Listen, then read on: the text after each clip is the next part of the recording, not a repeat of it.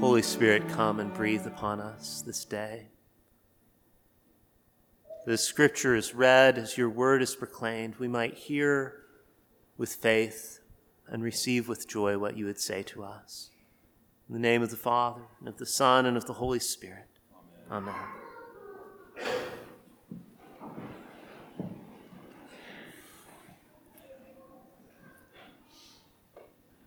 This morning's readings are full of ominous warnings.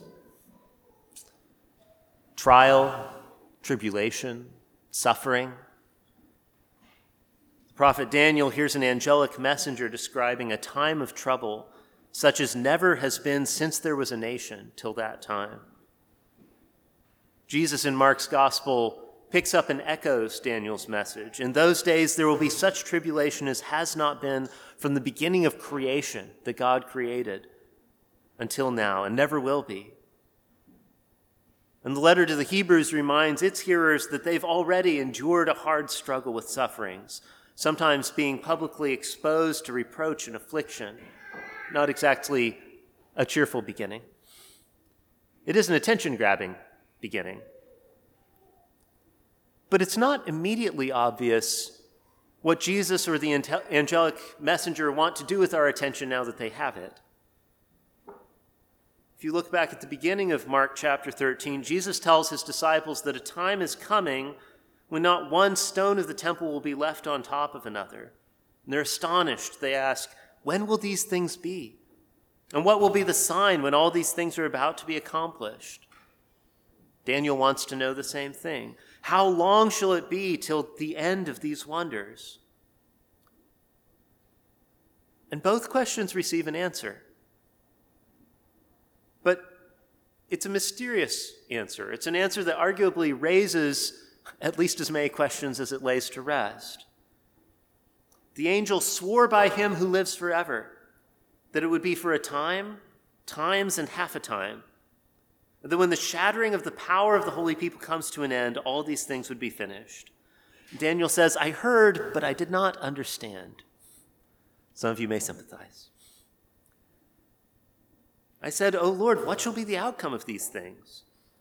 He said, go your way, Daniel, for the words are shut up and sealed until the time of the end. This divine revelation seems to conceal as well as revealing. Jesus says, when you see the abomination of desolation standing where he ought not to be, then let those who are in Judea flee to the mountains. And Mark inserts an authorial comment, let the reader understand. Thank you. That's very helpful. I don't. Now, in one sense, the original readers do seem to understand. In AD 70, about 40 years later, when Jerusalem is surrounded by armies and the temple stones, in fact, are about to come crashing down, Christians see it coming and they make their escape. They believe that Jesus' prophecy is being fulfilled in their own day. And they aren't wrong to think that. But it seems clear that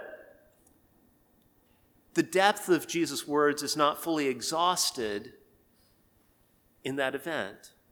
These answers remain mysterious. There's a hiddenness in the moment of revelation. Daniel is told that as time hastens on, many shall run to and fro, and knowledge shall increase. Knowledge shall increase. But first, he's commanded to shut up the words and seal the book until the time of the end. There are things we don't know, even as knowledge increases, perhaps even things we're not permitted to know. Later on in Mark 13, Jesus says, concerning that day or that hour, no one knows, not even the angels in heaven, nor the Son, but only the Father. And earlier on, he tells the disciples, when you hear of wars and rumors of wars, do not be alarmed. This must take place, but the end is not yet. These are just the beginning of birth pangs. The book still hasn't been opened. Let the reader understand effectively exposes the limits of our understanding. The invitation to interpret is sincere, but it's also effectively a warning against overinterpretation. And I think we need that warning. Because we hate being reminded that there are things we don't or perhaps can't understand. Because many of us have invested a quite significant part of our identity in our ability to understand things. And all of us know deep down that what we can't understand, we can't control. This is why Jesus has to warn his followers that false messiahs and false prophets will arise and perform signs and wonders to lead astray, if possible, the elect. Because we're sorely tempted by the entrancing possibility that somehow we can crack the code. We can puzzle it out. We can gain insight into what's hidden. We can peek into that sealed book before the time comes.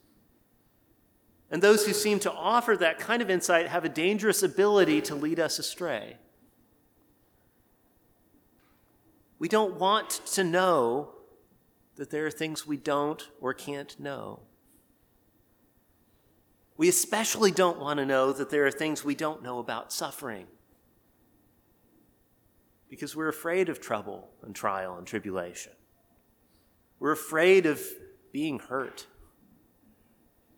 But more than that, I think we're afraid of the unfathomability of suffering. The fact that there's something about suffering we can never quite seem to fully understand. And so again, we turn to messiahs and false prophets looking for answers. You know that not all false messiahs and false prophets are obviously religious, right? Politics, psychology, medicine, technology, philosophy, the arts, they all have their signs and wonders, promises of deliverance. We can explain everything. We can deliver you from the unfathomability of suffering. We can keep you safe.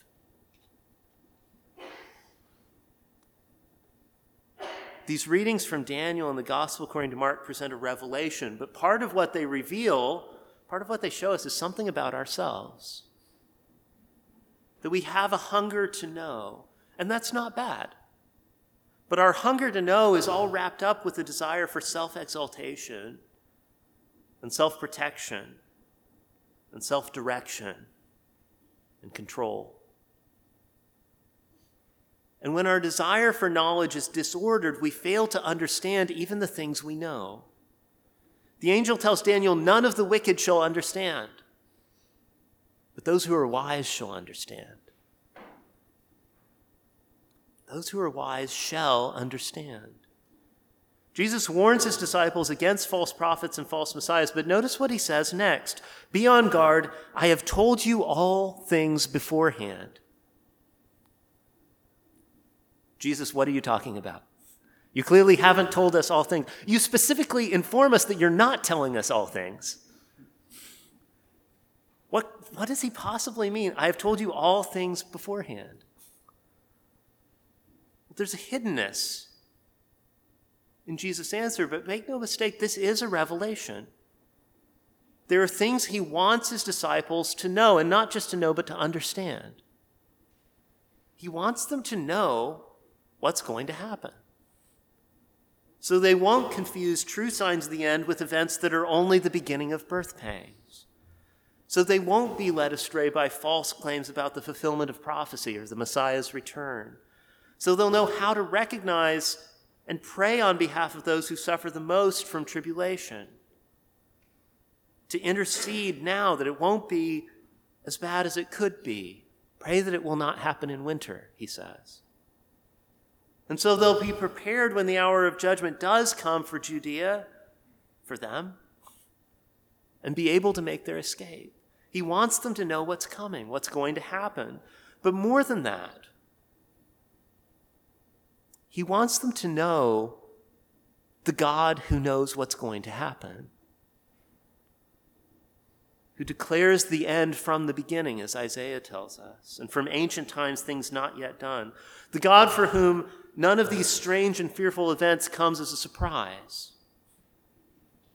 Jesus wants them to understand that trouble or trial or tribulation or suffering may be unfathomable for us, but they're not signs of God's absence. He says if the Lord had not cut short the days, no human being would be saved. But for the sake of the elect whom he chose, he shortened the days. The Lord knows those who are his, and he acts on their behalf. Mark 13, earlier in the chapter, foretells persecution from without and opposition and hatred even from within, believers' own families and households. But Jesus also says, don't worry about what you're going to say when you're brought up on trial before judges, when you're accused. Because it won't be you who speaks, but the Holy Spirit. You won't have to face that trial alone. Daniel 12 foretells the worst time of trouble in human history. But then the very next line, look, at that time your people shall be delivered. Everyone whose name shall be found written in the book. Daniel 12 is full of these ominous warnings, but it also offers what may be the clearest statement in the Old Testament of our hope and the Lord's promise for resurrection of the body. You, Daniel, shall rest and shall stand in your allotted place at the end of days. Daniel doesn't ultimately have anything to fear. You see, when these scriptures talk about tribulation, they're always also talking about salvation. This is what Daniel and the disciples need to understand. Tribulation is where God's faithfulness will ultimately be revealed. That suffering is taking them to the very threshold of deliverance. What else could possibly explain what we hear from the letter to the Hebrews?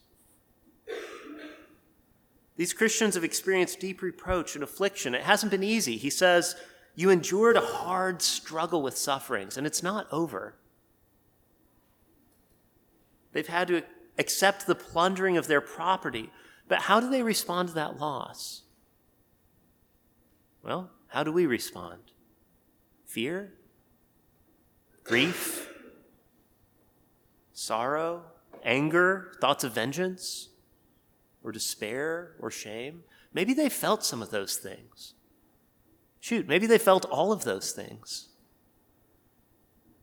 But that's not their fundamental orientation in the face of this loss, the plundering of their property. What does he say?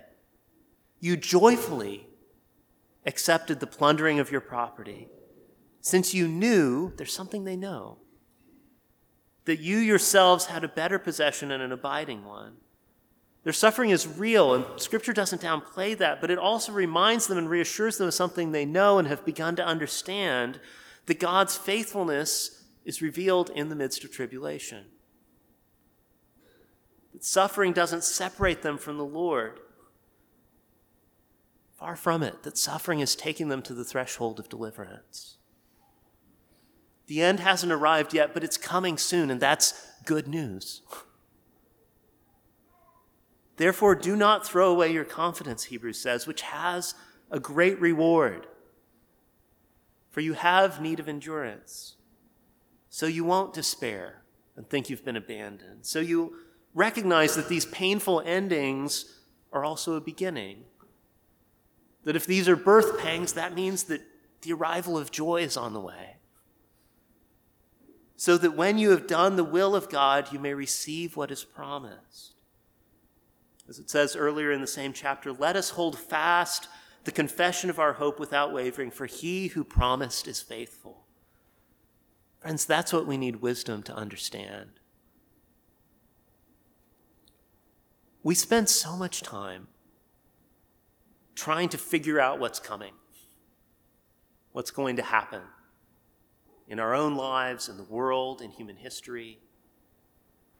Or when things do happen that seem painful and unfathomable, we want to understand why. And these are not wrong questions. Daniel and the disciples ask questions and they get answers.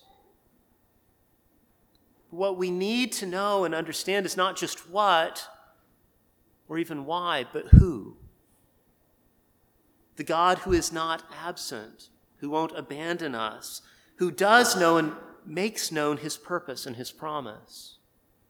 Jesus says, I have told you all things beforehand. I have told you all things beforehand, so we won't be led astray by false teachers who claim to offer a way of safety, to open the books before it's time, to uncover the mystery. Because we know that knowledge without true spiritual understanding doesn't go deep enough. I've told you all things beforehand. So we won't lose heart in the face of our own troubles or trials, because we know that this is where God's faithfulness will ultimately be revealed. I've told you all things beforehand. So we'll be spurred to intercede for those who will face even greater suffering when the end comes, whenever that day does come. I've told you all things beforehand. So we'll be on guard, praying that these things may not happen in winter, in a season of fruitlessness. But as Hebrews says elsewhere, we'll stir up one another to love and good works, encouraging one another, and all the more as you see the day drawing near.